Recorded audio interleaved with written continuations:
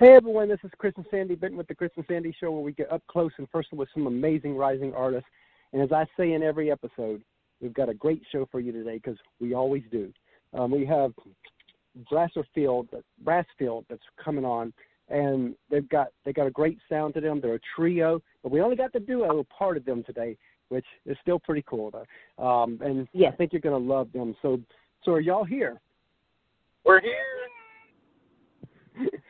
It's funny. I said Brasser at first because we got a company in Savannah called Brasser, and I guess that kind of made me think of.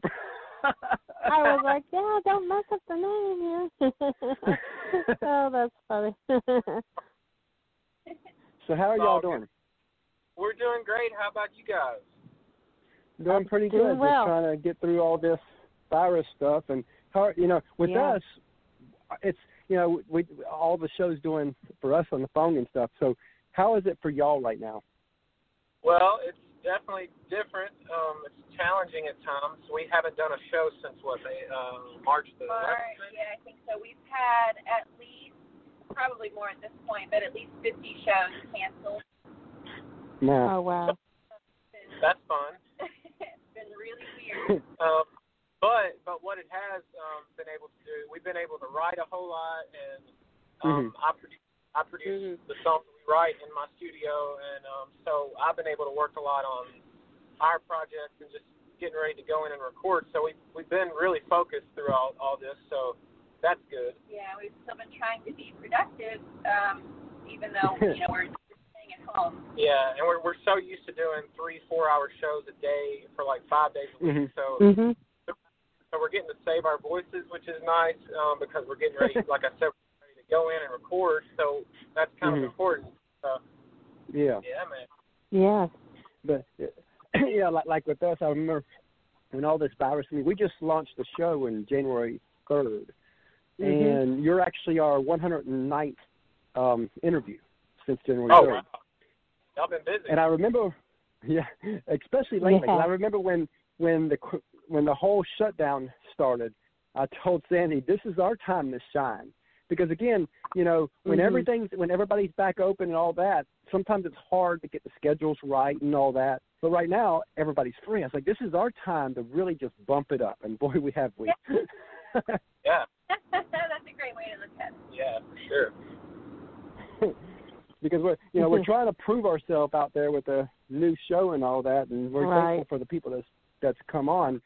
And I think the work ethic behind what we've done is really getting out there because everybody's like, that's a lot of shows. And sometimes you don't realize how many shows it is because, we have so much fun doing this. Like this week, we've done 8. Love it. This will be our 8th interview this week. And that's since Tuesday. Wow.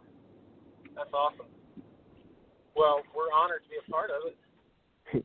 And we appreciate y'all being on. We do. As we get started here, tell everybody a little bit about who you are and where you're from and a brief overview about you. Okay, I guess I'll start. I'm Jessie Rose Brassfield. I was born and raised in Lexington, Kentucky. I moved to Nashville, I guess, going on 8 years ago. And I've been just writing and singing and playing piano my whole life. And when I moved to Nashville, I met Chadley, who became my boyfriend, and then he became my husband. We've been together for almost 8 years, just as long as I've, have lived in Nashville. And we are in a group together now, and it's just the best thing ever. It's the biggest blessing to get to and be with my husband all the time. It's amazing. Yeah. We know that family. feeling. Yeah, we talked about that earlier. It's a family affair, and it's like I said, we're the married couple, and then Bradley just had a baby yesterday, and he's also in the trio. And man, it's been a lot of congrats fun. to him. Yeah. Me and Justin celebrated 4 years of marriage yesterday, so we just had a big.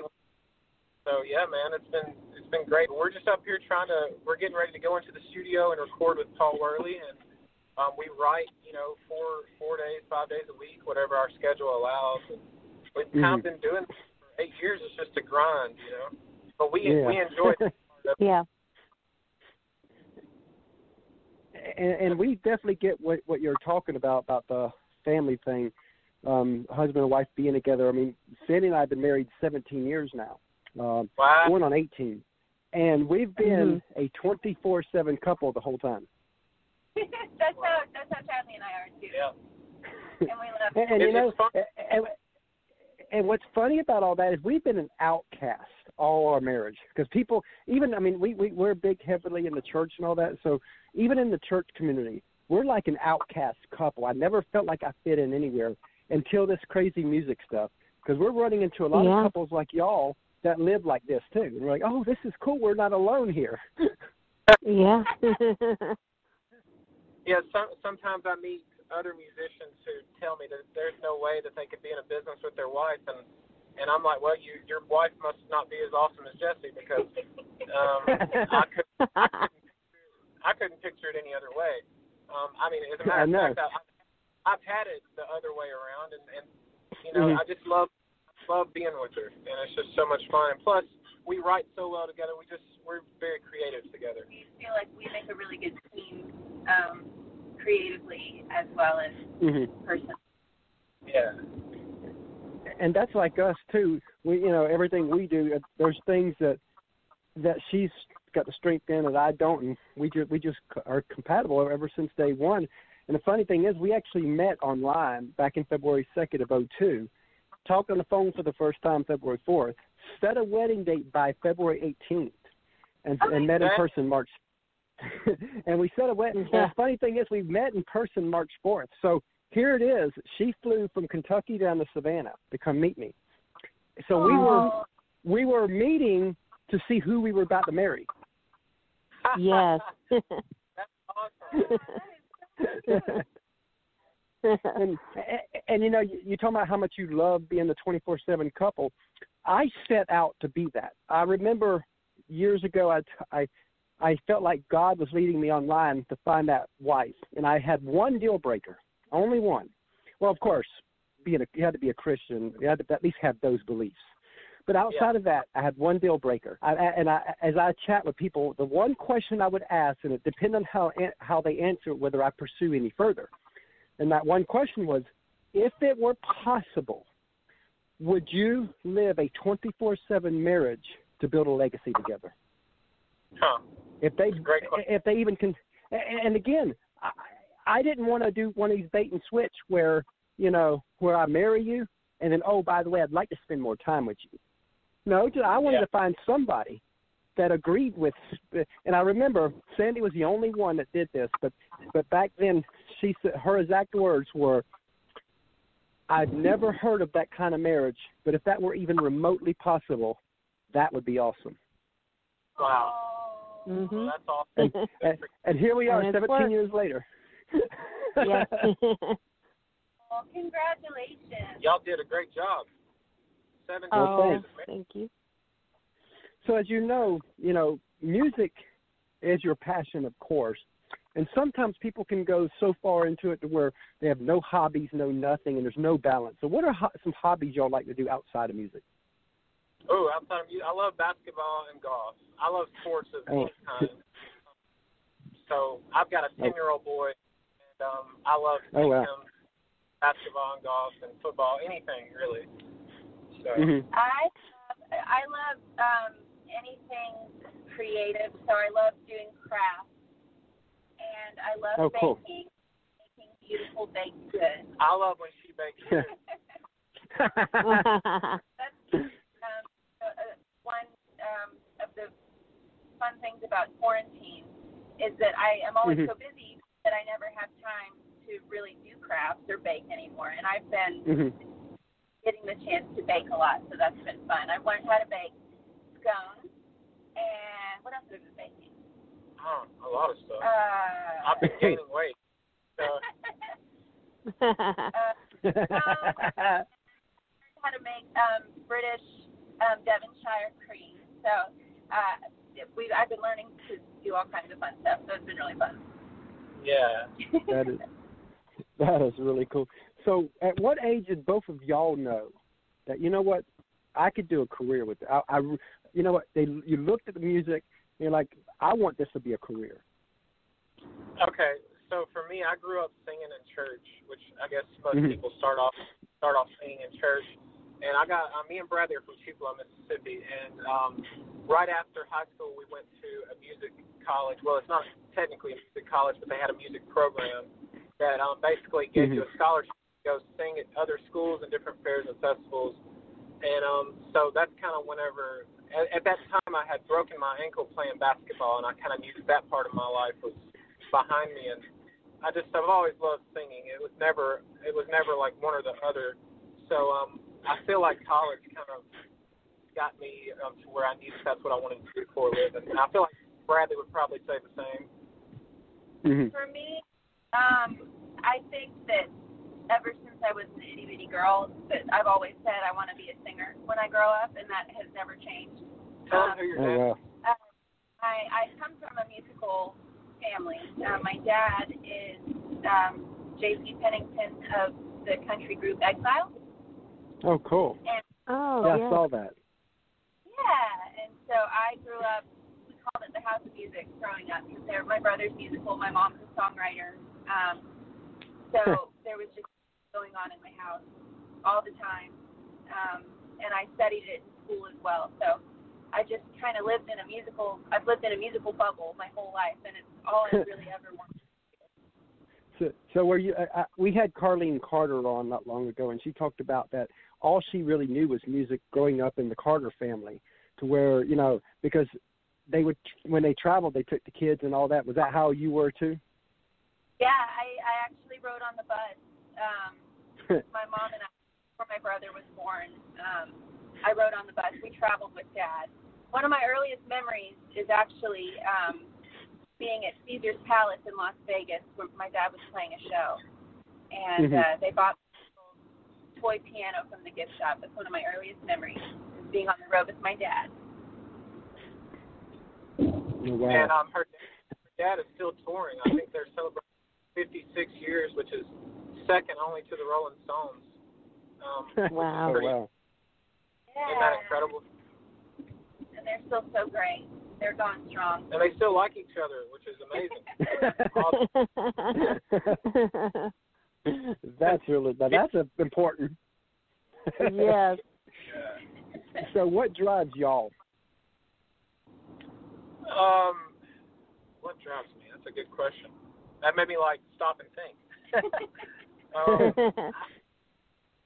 don't know what drives me. I feel like I'm pretty insatiable as an individual. I feel like I wake up every day just the pursuit of accomplishing what I have always dreamed of probably drives me a lot. I was raised in a family where my mom and dad both worked hard, so I think I just kind of grew up knowing that you had to work, because we didn't grow up rich or anything. Yeah. I hope that's the right answer. I guess that's the right answer. Yeah. I would add to that. That's a great answer. I would also say both of us work really hard at our craft, so we wake up every day wanting to be better. So whatever that means, if it's working on our songwriting, if it's doing vocal exercises, if it's practicing our instruments, we both want to always strive to be great at what we do. Yeah. Really yeah, one of the things that kind of drives us, I think, right now is I don't want to live my, I would rather die broke than to live with this wonder of what if. Because I've had this what if for a little bit of time, because we actually originally launched New Country Buzz back in 2014. And it grew really fast back then for being back then. I mean, social media was really just getting started, so we were at 4,000 fans even back then. At that point. So we, and for back then that was pretty good. It wouldn't be, it's not that great now, but back then it would be pretty good. And it grew really fast, and we were running it about a year, and we even got to interview Kelsey Ballerini, which was pretty cool, before everybody knew who she was. But some things happened for personal reasons. I felt we had to shut things down. And I remember I felt like a piece of me fell out of my heart at that point. Because once music's in you, it's in you. And I felt like, man, I just felt like empty on a piece of me on that. And in fact, I tried to push it away so much that I even let go of the domain, New Country Buzz. And the crazy thing is, every 6 months, I'd look up on GoDaddy and nobody's bought it. Nobody's bought it. 6 months. And I remember thinking, all I kept thinking was, what if? What if we'd have stuck? What if? So finally, and I don't live my life that way. Normally, I'm like I said, I'm one that will just go all in. And if I fail, I would rather fail miserably than have that what if on me. So finally, at the end of 2018, I told Sandy, I think we need to relaunch New Country Buzzin' and finish what we started. And she was like, oh, let's do it. Let's go. And little did we know that we'd be launching a little show this year, a little bit over a year later, and here we are. But again, it was one, and to me, I think that's kind of what drives me, because I kind of know what it feels like to wonder what if. Yeah. That's a good answer. Yeah. It's a really good answer. So when y'all look back at y'all's career so far, what are some highlight moments where you're like, wow, we got to do that? That's a great question. Okay, so last year we got to sing at a benefit show in front of Chris Stapleton, Brad Paisley, and Peyton Manning. We were chosen by Peyton Manning to do this benefit. And I love Peyton Manning. He got up at the end and actually sang with us on Rocky Top, which was pretty awesome. I know that's probably a silly highlight, but I look back on that, and that's really awesome. Meeting our current manager and our current producer was highlights because in this town, sometimes it just isn't about talent, and I can't tell you the amount of doors that we knocked on trying to get open, and just, it was always met with no one would open the door and even give us a shot to even be heard. And I remember I was working with an artist, because me and Jesse write with a lot of different people and a lot of different artists aside from my own career. And I was working with an artist from Louisiana, and I remember thinking, okay, you know what? I'm going to go to another meeting today, and it's probably going to fail, but I'm going to try my hardest anyway. And I said, I'll be back in probably like an hour, so why don't y'all just take a lunch break? And so we went to Paul Worley's office, which Paul Worley's a legendary producer, and I just thought that it was just going to be another meeting, honestly. I think he probably the same way. And I think the last thing he said to us was, you'll remember this day for the rest of your life. We'll look back on this and remember this. And I remember thinking, wow, that did not go as I thought it would. I'm so happy. And so that's a highlight for me. Jess, you want to answer now? Let's see. Gosh, we've gotten to do a lot of cool things. One, we took a really fun trip in 2018. We got hired to play at this amazing venue in Phoenix, Arizona. And I remember our schedule was crazy. It was the month of April in 2018, and we had a gig in Nashville. I think it was April 9th, 10th, and 11th. So we had a gig in Nashville on April 9th. Then we had to fly out at like 3 a.m. to Phoenix to play a gig that day in Arizona. And then got on the plane that night and flew back to Nashville to play the next day. But it was a crazy schedule. We got no sleep, and it was such a fun trip. It was amazing to play out with. So we've gotten to travel a little bit, playing music, and that was one of the highlights. Arizona was just beautiful. Yeah, it was amazing. And you were talking about how one person was like a game changer for y'all. I kind of have that kind of experience for our show so far. Back in the early days, it's funny, it's only been 5 months for the show. Still, it's early days to me. But I guess we probably had 20, 30 interviews under our belt. And, of course, you're not going to get anybody major yet early on. But it felt like I was spinning my wheels, and I kept getting turned. And there was this one person I really wanted on our show. And I felt like I had a chance because I kind of knew her family. But, once you're signed with a label, that don't matter. and so of course I got turned down for that, and I was a little depressed. And I was like, well, dang, what are we even doing here? Because we like, yes, we'll always be for the smaller artists, but we want to be all different artists, and we're just like an artist. We want to grow too. We'd love to have one day Blake Shelton on the show and stuff like that, so we want to grow too. And I remember being frustrated this day, and it was like an hour later, I got this email, and this PR company says we'd love to have 6 of our. So I just lost one, and we'd like to have 6 of our artists on your show. I was like, whoa!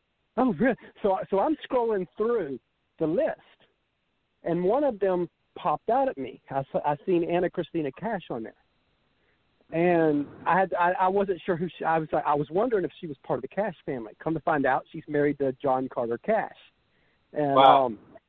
And I'm sitting there like, oh my God, this, after what just happened, this is like a big breakthrough for me. And so I emailed back, says we would love to do all 6, but if possible, we'd like to do Anna first.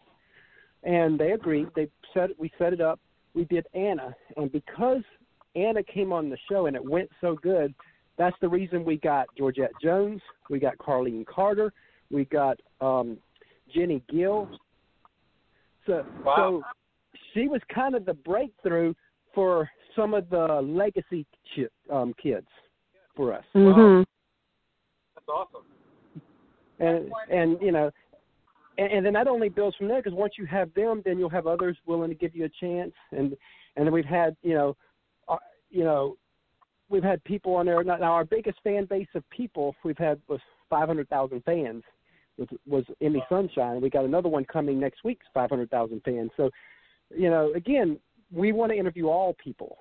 I don't want to, if we ever get like a Blake or something, the goal of our show will never be to interview only big artists. That will never be that. No. The goal, my ultimate goal is actually to be where we interview 4 to 5 rising artists a week and maybe 1 or 2 big artists a week. That's the ultimate goal. Yeah, that's a great goal. Yeah. I feel like me and Jesse take that approach to who we choose to write with. Sometimes you write with huge hit songwriters that have had massive hits, but you just don't gel together. And songwriting is so it's so what do you call it's so hard to get in a room with somebody and be so open. And so it's important. So got to be vulnerable. Exactly. When we pick who we write with, especially if it's not for us, if it's for someone else's career, we don't just look at streaming numbers and how many fans they have. We look at their talent, and it doesn't matter if they've got 2. It doesn't matter how many fans they've got. They got the talent. And if we have chemistry with them. Especially the chemistry thing. That really matters. But we do a lot of writing for other people, and it's important to not. I know so many people that all they want to do is write with the hit songwriters, but they're missing out on a world of upcoming talent that, that could be the next hit songwriter. And exactly. We just interviewed Lance Carpenter, and he told us the story about how he did his first #1 hit, where him and Kelsey Ballerini and a few of them got together, and she wasn't nobody yet, and they just wrote a song. But again, they didn't look for this big artist to write. They didn't look for this big song. They were all kind of unknown, and they wrote a song. And I think he said when it got pitched out to people before it got to Kelsey's hands, it got pitched out to people, and I think he said he got a response back saying, "Now's not the time for this particular song." And so it was like a year or 2 later. I think it was 2 years later. He said that Kelsey got signed to that label that said that, and they thought that song would fit perfect for Kelsey. Wow! And it became her first #1. Wow, that's crazy. There's no formula. There's no formula. And it's one of that's what people tell us when it comes to me, and I try to tell people too. When it comes to music, or even what we do with the hosting of the show, there is no you do A, B, C, D, and you get E results. No, that's true. I was so small story to go along with what you were just saying. I was there when Kelsey Ballerini got her record deal, and here's the reason why. Me and Bradley were in another trio. We were also signed to Black Records. We were signed to the same label as her. And we got signed to her record deal at the Christmas party. So I remember hearing that song before it was ever a hit, thinking, man, that song sounds like a smash. You know, it sounds like a hit. And yeah, so just to go along with your story, it's crazy. It's a small world. I was actually there witnessing all that. You know. Wow. That's really. I just love it how when we meet it all people. ties together. Because again, I haven't told that story to any other artists, but it's cool that when you tell a story, all of a sudden it's like there's actually a connection there. Oh my goodness, that's crazy. See, the way we run our show is we have a base set of questions, and then we let the show go where it goes. Wow. Absolutely. So I don't. There are certain things I say on every show, and then there's certain things I say that only on one show. Yeah. Wow, that's crazy. Now, one thing I like to do on our show that I think many people miss is I like to flip the script and go the other way. We talked about the highs. I like to talk about the lows too, because a lot of people see the glory, but they don't see the grind. What it really takes to make it at any level in the music business. And I'm going to tell a story that will lead us into this on where I want this to go. Back in 2014, we interviewed Allison Steele from Two Steel Girls, and when they were full-time with music at that time. And one of the questions I asked her was, what advice would she give an up-and-coming artist? And she said, this is going to sound funny coming from someone full-time, but if your heart will allow you to do anything outside of music, go do that and keep music as a hobby. She goes, the sacrifices we have to make, we have to eat different, we have to sleep different, we have to be different. She says, I can have a bad day today, but if I got a gig tonight, I still got to perform like I had a great day. She goes, the sacrifices that the family has to make. She goes, we can't go to every birthday thing. We can't be at every family. We can't be at everything because we got gigs. She goes, but if your heart will not allow you to do anything outside of music, then go all in, because the only way that those type of sacrifices will ever be worth it. What do you think of what she said? And let's go there a little bit. Wow, that's really on point. Great answer. It's very accurate. There's sacrifice that comes with being the center of attention. Obviously, there's so many elements that go into being a successful artist, and like you said a while ago, 1 + 1 doesn't always equal 2, like it does in the real estate business. It doesn't equal anything in the music business. You could have all that, and if someone doesn't take a chance, and still not make it. But you have to be willing to pursue that with knowing that hey, look, I might be scraping to get rent this month, or whatever else the situation might be. It takes a special person, I think, and a special attitude to really make it. I think people, like you just said earlier, I think people perceive what we do as just the show time, but there's so much leading up to the show time. Like she spoke on, you have to eat what you have to eat, to look like an artist, and there are exceptions to that rule, of course, but not everyone sings like Chris Stapleton, or somebody, Yeah. So it's just, there's a whole lot that goes into it. Jess, you want to add to that? On a normal day when we're not in a worldwide pandemic, we get up early. Usually the first thing we do, we usually have a writing appointment. So we'll write a song, which you usually block off 3 or 4 hours to write a song, and then we have to go to the gym, and then we have to rush home and get ready for a gig. That's usually how our day goes. And we have to find time to eat healthy in there. We have to find time if we have meetings. We have to find time for that. So really every day is just rushing from major event to major event, and it can be very exhausting. We don't really have much of a social life, so that's definitely a sacrifice. That's a good thing that y'all are 24/7 couple, because that helps. Because that's one of the issues that I see out there in the real world. Like when with people who have regular jobs, so to speak, where they work a 9 to 5, 9 to 6, 9 to 7, or 60, 70 hours a week, and wife works 60, 70 hours a week. Well, there's a problem there. When do they have time to be together? Yeah. So we talk about how people feel that work 9 to 5s and what it's like to have a weekend, because sometimes we usually work 7 days a week.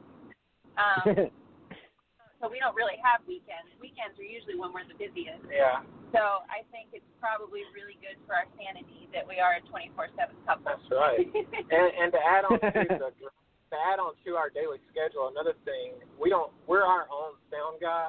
We're our own load-in team. We're our own load-out team. So we have to bring our own sound system to a lot of the venues we play. So so just picture this, like, you know how huge the Opryland Hotel is in Nashville? If you know anything about the Opryland Hotel, you know that it's forever long, you know.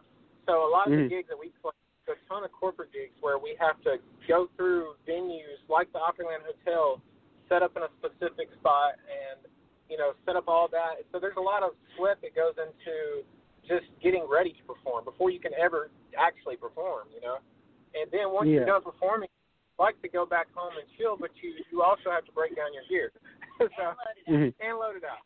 So, you know, it's like it's a long day. It's not for the faint. Yeah, there's so not much for the faint of heart. That goes into a music career than just performing. Yeah. And you can always that's those artists. Yeah. Sorry, go ahead. No, you can go ahead. I said you can always spot the artists who are willing to go through that, you know, like willing to pay their dues, because a lot of times those people don't consider it paying dues. They just wake up and that's kind of in their blood, and that's just what they do. Yeah, you don't complain about it. You just. And that's what made me think about the whole thing too. Of you know, you hear, and I'm sure you've heard this, where people say an artist just needs to get a real job, and I hate that term. And I've actually I've confronted people on that and said, look, you don't need to tell an artist to get a real job, because they actually got something better, a passion to live for. Yeah. Just because they lost their passion doesn't mean that they need to steal somebody else's passion. And I see this I've got friends of mine, and this is what stealing a passion can do. I've got friends of mine that say 10 or 15 years in their career, so to speak, and they're miserable. And I'm not saying all my friends are, but there are some that I personally know that are miserable. And you sit down with them, and you're like, well, you've got this great lifestyle, you got this great family, you got this amazing career, and there's a couple of them that have told me that the career is the problem. And I'm like, what do you mean the career is the problem? You went to 4 years or 6 years of school for this. I mean, how can that be the problem? You should be at the height of your career right now.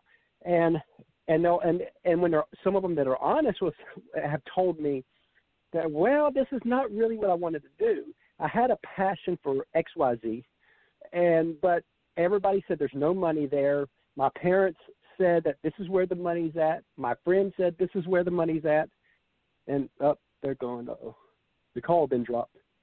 And I seen the phone number drop out of the system, and I was like, oh, okay. I was like, I bet the call got dropped. Yeah. Sorry. But like I was saying, I've got friends that have that passion, and their parents, their friends, their and their guidance counselors all said, no, you need to go over here. That's where the money's at. And now they're miserable. Yeah. Absolutely. I don't spend, no matter how low the music industry gets, no matter how far away my from me. Like, here's what I've learned in 9 years of being in this town. I've learned that success is different for everyone. I grew up watching my dad break his back in a factory, working every day with the flu working. And so what I do is I consider it successful. I pay my bills on time.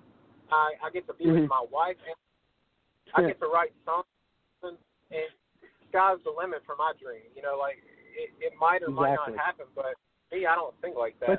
But you're living the life. You're still living.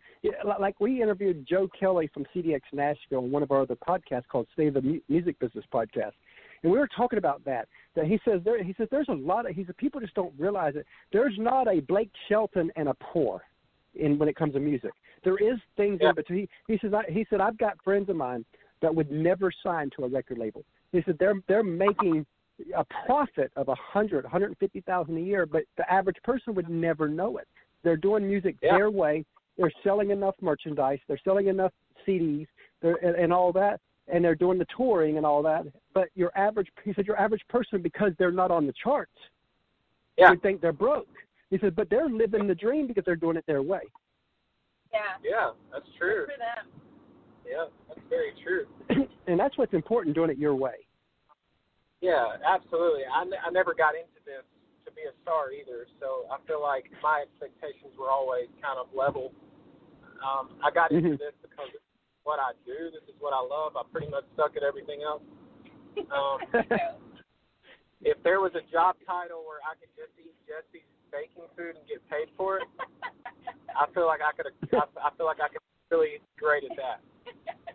Yeah, but I've always joked with my wife for the years because for years she would kind of get upset with me on this. But for 17 years of marriage, when we're out on the street, we'd run into people, and I'm not talking friends, running into strangers. And if a conversation starts, she knows we're 60 minutes. Period. It's just going to happen. I like to talk.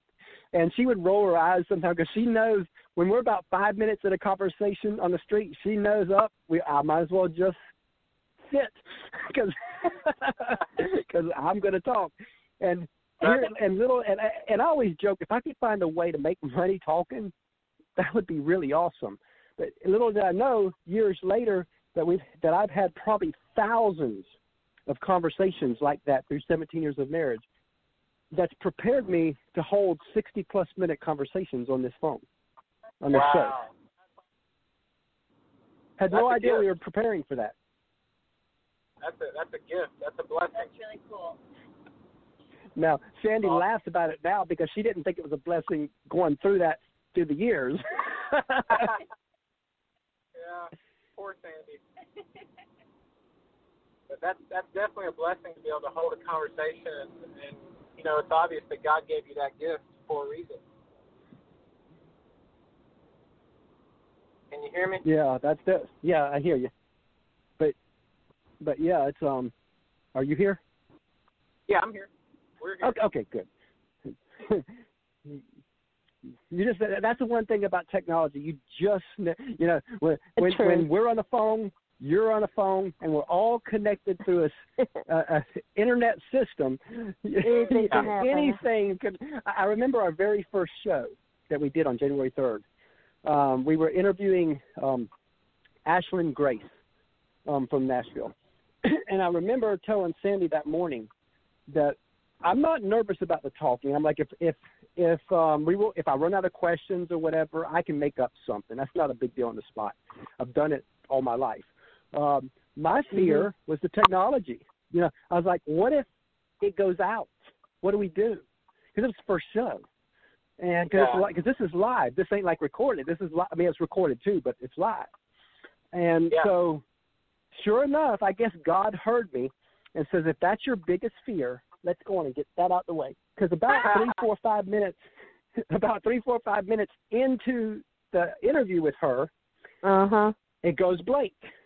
And I'm like, hello? And I remember saying, because we're on two different phones here. Yeah. So Sandy comes running into the room. So what happened? I don't know. And then Ashlyn texted me and was like, what's going on? I think I got kicked out or something. I was like, I don't know. And finally, we all called back in the system because the blog talk was still live.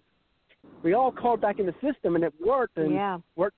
And what the funniest thing about that is a friend of mine who I know has done 500 shows on this same software.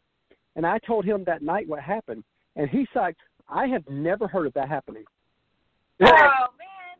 Wow. And it's only happened once on us. Yeah, just at one time with that.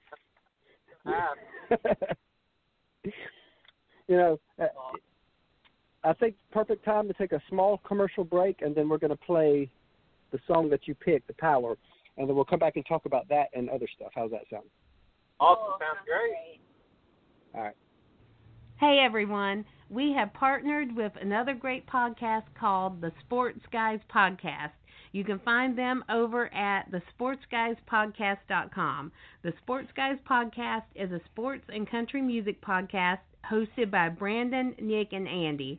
They cover sports on a state, regional, and national level with many of the biggest names in the sports industry. The Sports Guys also host a Backstage Pass music segment where they go behind the scenes and talk with some of the biggest artists in country music, everything from Texas country, Americana, as well as Nashville artists. The Backstage Pass provides a more in-depth look at the musicians' rise in music as they talk about their career and tell stories about their music to share with their fans. Many of the same guests will be appearing on our show as well.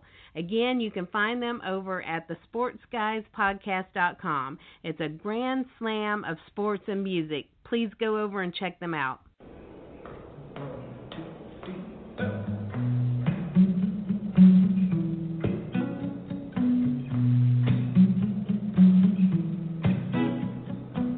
Outside, stuck in the rain, ain't letting up.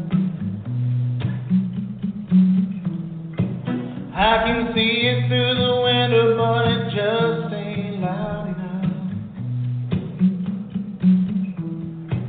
to drown out the TV, make you hold a little tighter to me. I hope the power goes out and it keeps on pouring down.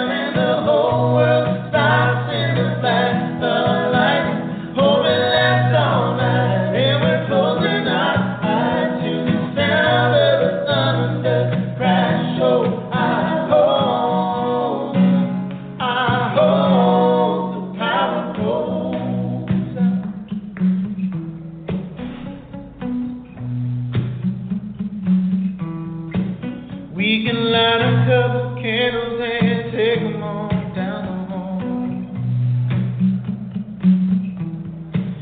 Yeah, I'll pull you in close, so dance like shadows on the wall. Between you and me, I bet we can generate a little heat.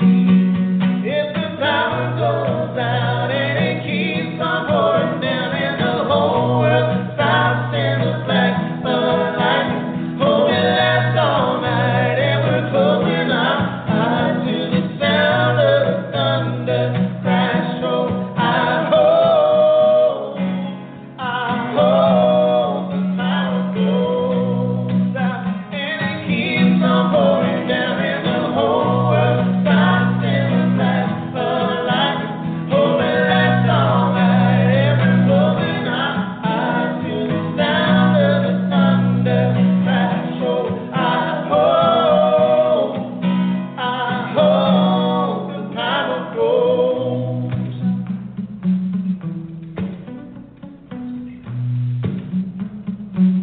I hope the power goes. Love that song, though. Oh, yes, Thank great you. song. Thank you. So Thank what's the you. story behind that? Jesse, you want to take that one? Let's see. Chadley and I were in a writing appointment with our friend Oscar Charles. He's the third co-writer on that song. And it just started with an idea about how exactly what the song says. It's storming outside, and it'd be great if the power would go out so we can just spend quality time together without our phones, without Netflix, just quality time together. And then quarantine happened, and that's, that kind of probably. So the song became reality. Wow. Yeah, except for we at least had power. Yeah, that's good. That's a good Yeah. thing. So, as you know, that a lot of people, they see the artist, but they don't see the team. And a team never gets recognized. And I've always wanted to be different, so I always want to recognize parts of the team because they don't see the PR people, they don't see the producers or managers or anybody that's part of a team. So take a minute or Yeah. two and just tell us a little bit about who's on your team. Yeah, man. So I would consider that co-writer, Oscar Charles, to be a part of our team.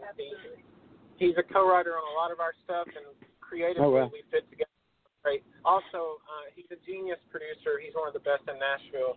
And other than my wife here, he's my favorite writer in Nashville. Secondly, our manager, Mike Krasky, who set this all up, he's amazing. He goes to work every day for us, and we just love him so much. And our producer, Paul Worley, who produced, Lady Antebellum and the Dixie Chicks and Van Perry, he's on our team, and we love him. Who else is on our team? A lot of people that cheer us on.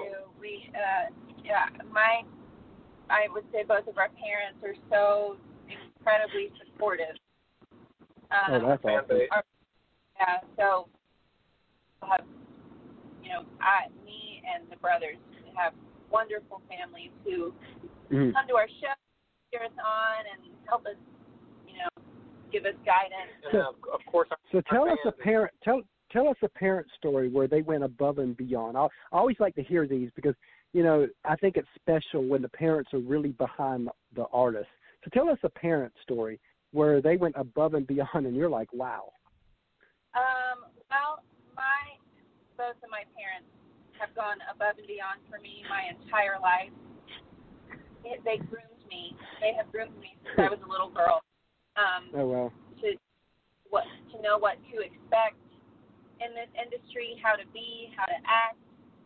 They had me in voice lessons really early on. I went to a performing arts high school.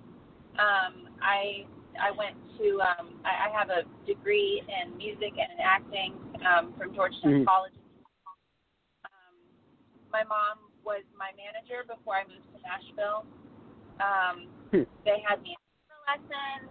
I was always songwriting with both of them. So I don't think of a specific story right now just because they've been so consistent with me throughout my entire life to groom me to be prepared, for this industry that is really... I love what you said, that they groomed you. I love that. They definitely did. We did get to open up for her dad twice last year, so, that was really awesome of him and, letting us have that spot, So that was pretty cool. Yeah. Cool. That is really, that's really awesome. And we believe in family, too.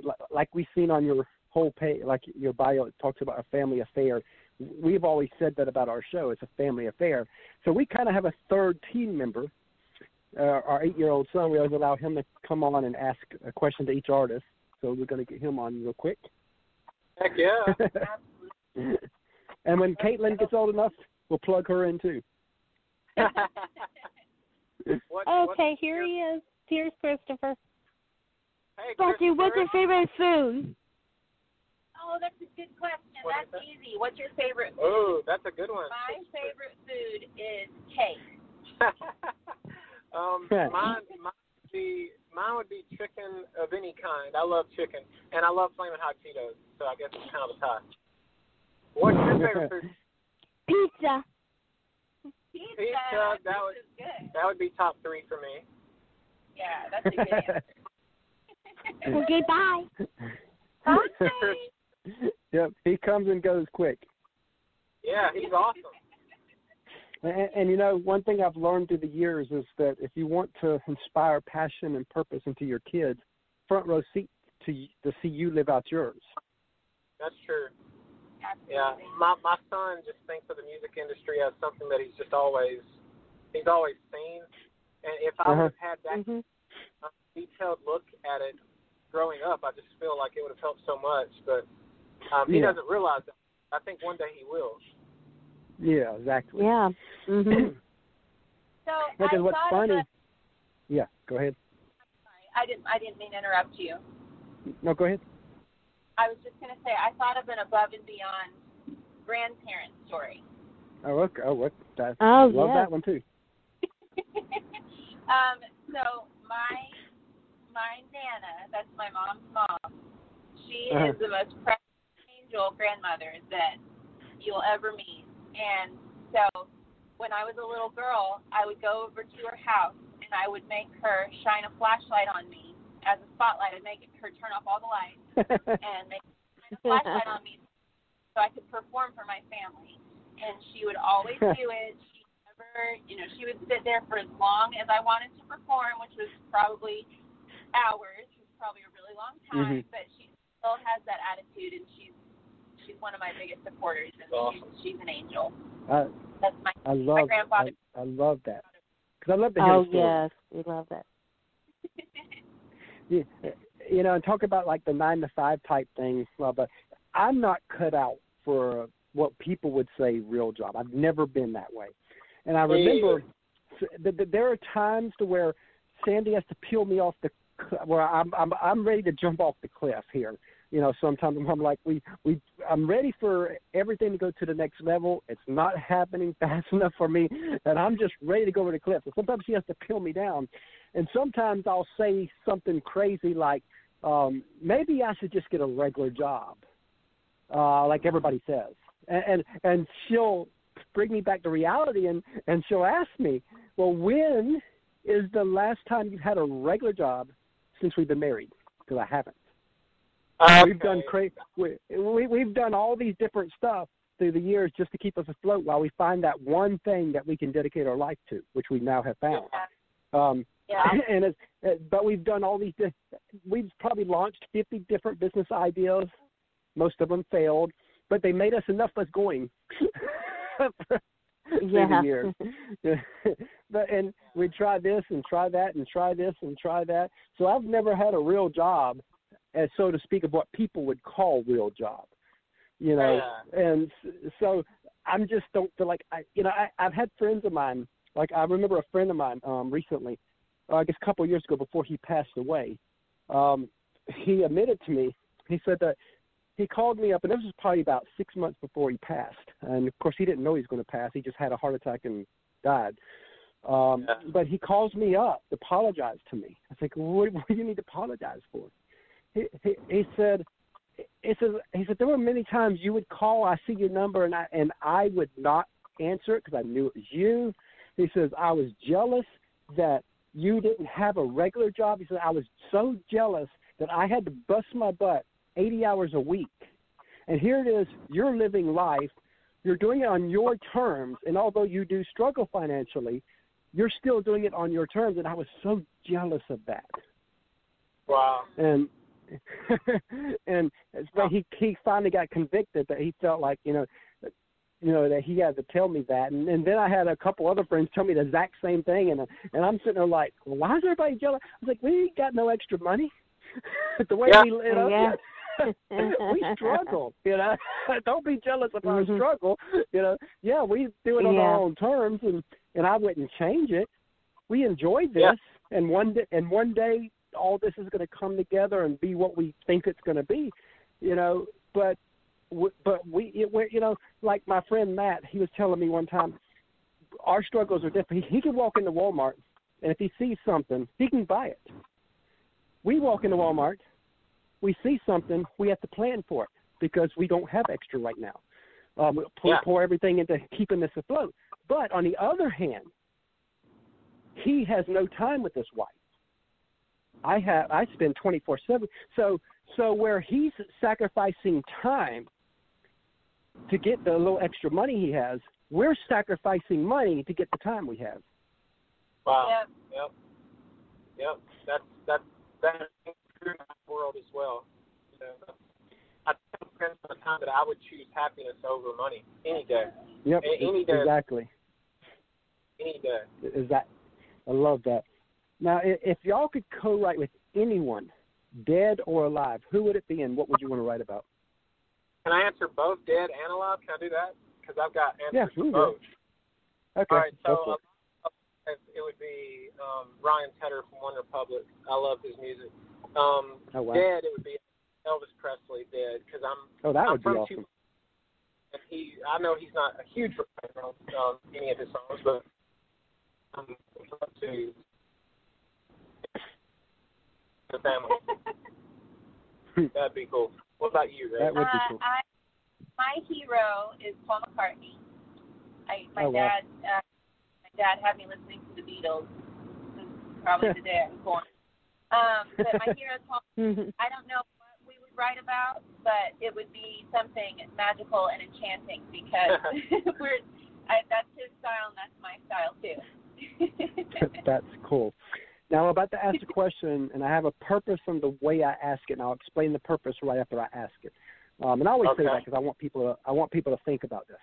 If you had a magic wand, and what you're about to say would 100% come true, where do you want to be in 5 years? And the reason I'm asking it in this way is we've this past February made the 5-year anniversary that we asked that question to Kelsey Ballerini. Her answer is what she's living today. I mean, she knew where she was going. She had that vision, and she was not going to be stopped. She knew exactly where. And I always ask it in this way because I want people to open up and think, okay, what can happen? Because, again, unless you have that dream, it's not going to happen anyway. You got, especially in the music business. I mean, if you have no dream in the music business, you're just spinning your wheels because you have to have something to just keep striving for.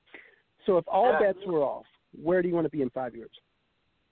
Well, for me, my dream is to have made enough music that's touched enough people's lives that has us on the road touring, that has us playing stages like the Opry and doing full-time stadium gigs and stuff. I mean, I feel like that's pretty normal, but the most important aspect of all that is I want to make music that lasts.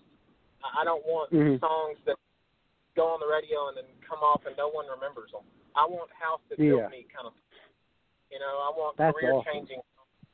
And that's the kind of, when you're a group for 9 years, we know what we want to be and we know who we are as a group, and we try to write those songs. Now, it's easier said than done. I don't think I've ever written a song that amounts to The House That Built Me, but I'm striving to get there, And, that's what, as far as my career, that's where I see us. I see us successful. Yeah. I see way better off than now.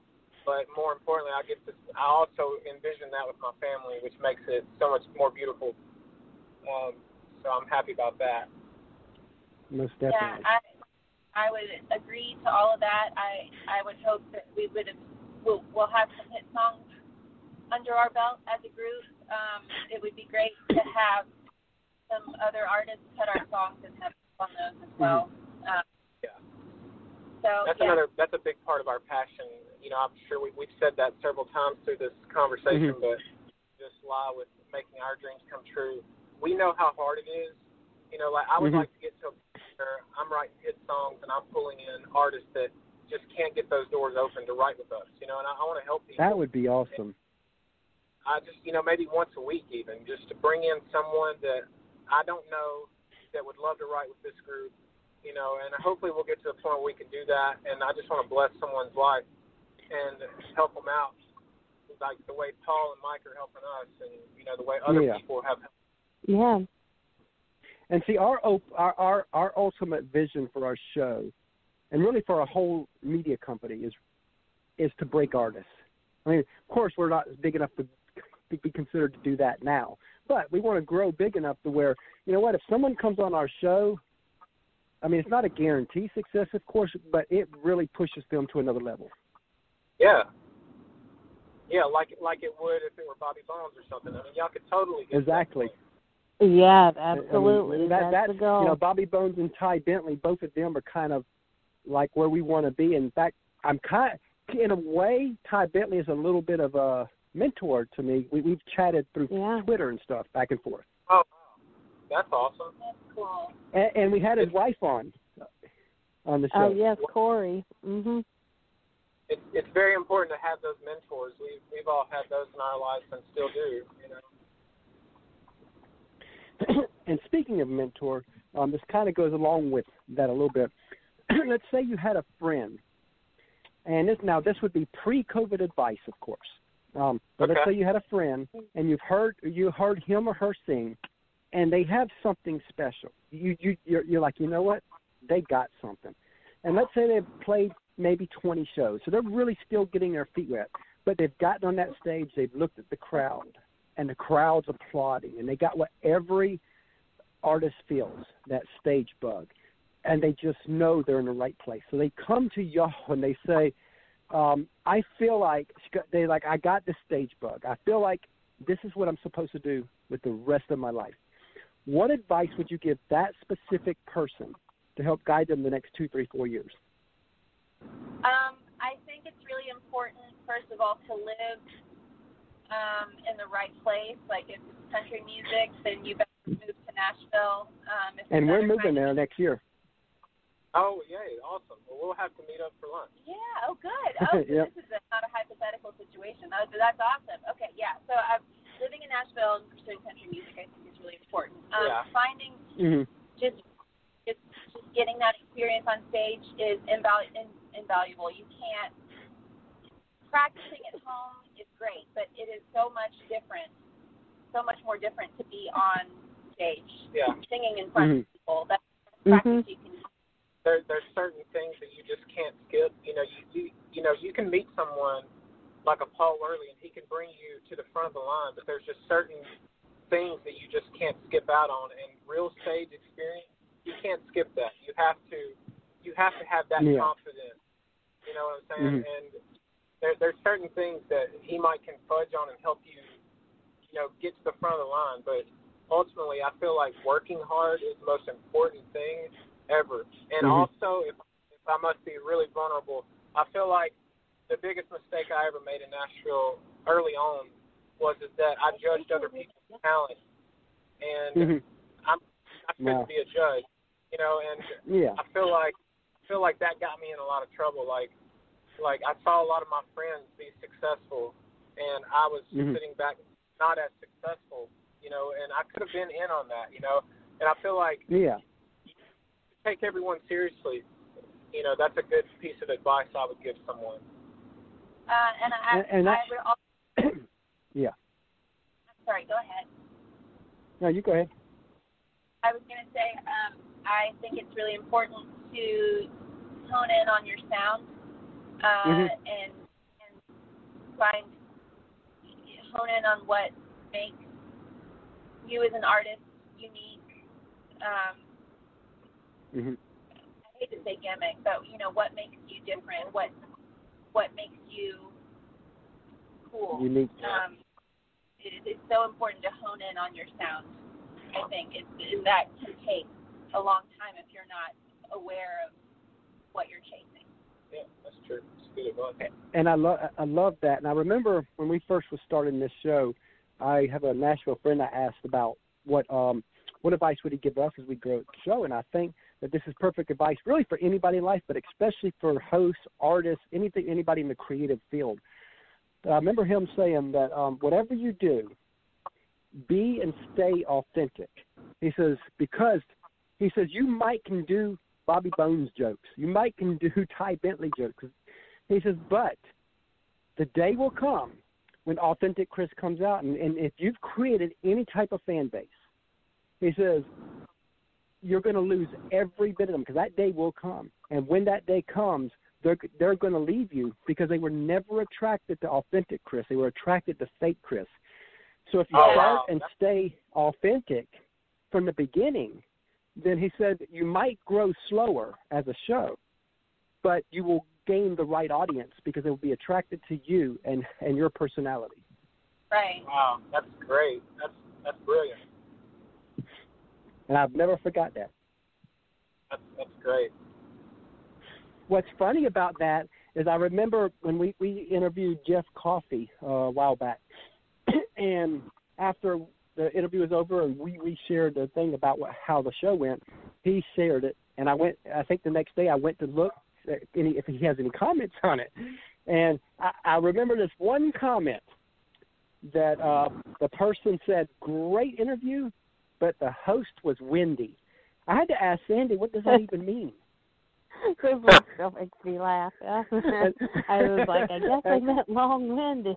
And I was like, okay, well, that's my authentic self. I'm just being me, and I can deal with that.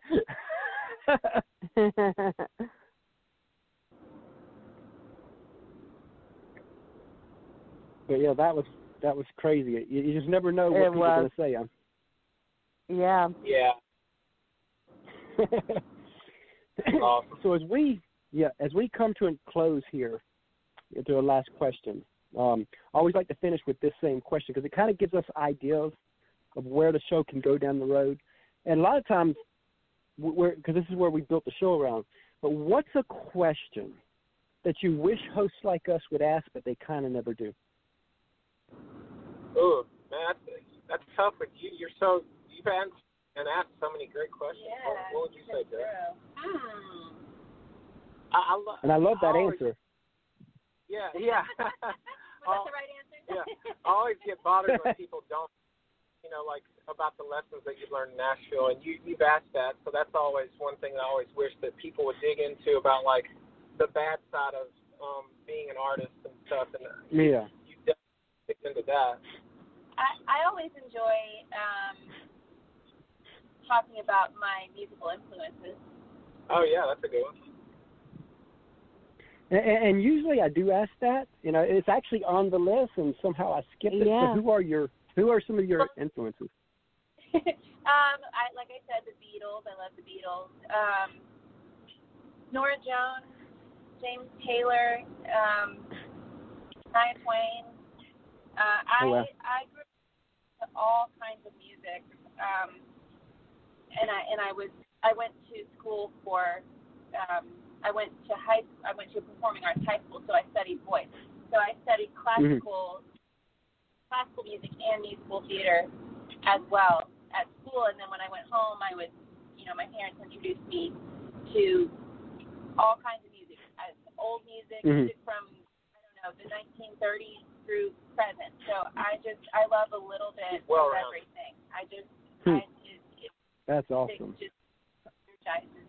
Now, Bradley would tell you, I'll go ahead and answer as if he's here because I know him so well. He would tell you Garth Brooks.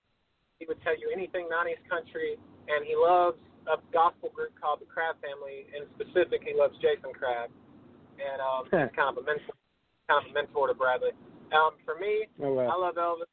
I love One Republic. I love Bruno Mars. I love Vince Gill, and any really 90s trio, like Diamond Rio and all that stuff. Brassfield Flat. Yeah. Girl groups. I love that music, like Dreams and the Dixie Cups, and I love that. We've got it all comes out in our writing.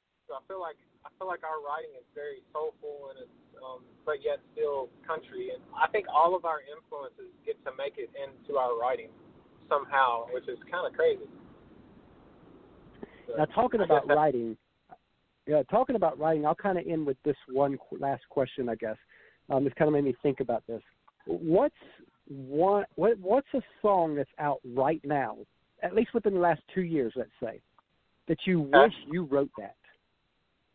Oh, man, that's a great question. That's a really good question. Let's see here. Ooh, that's a good one, man. Why'd you have to do us like that?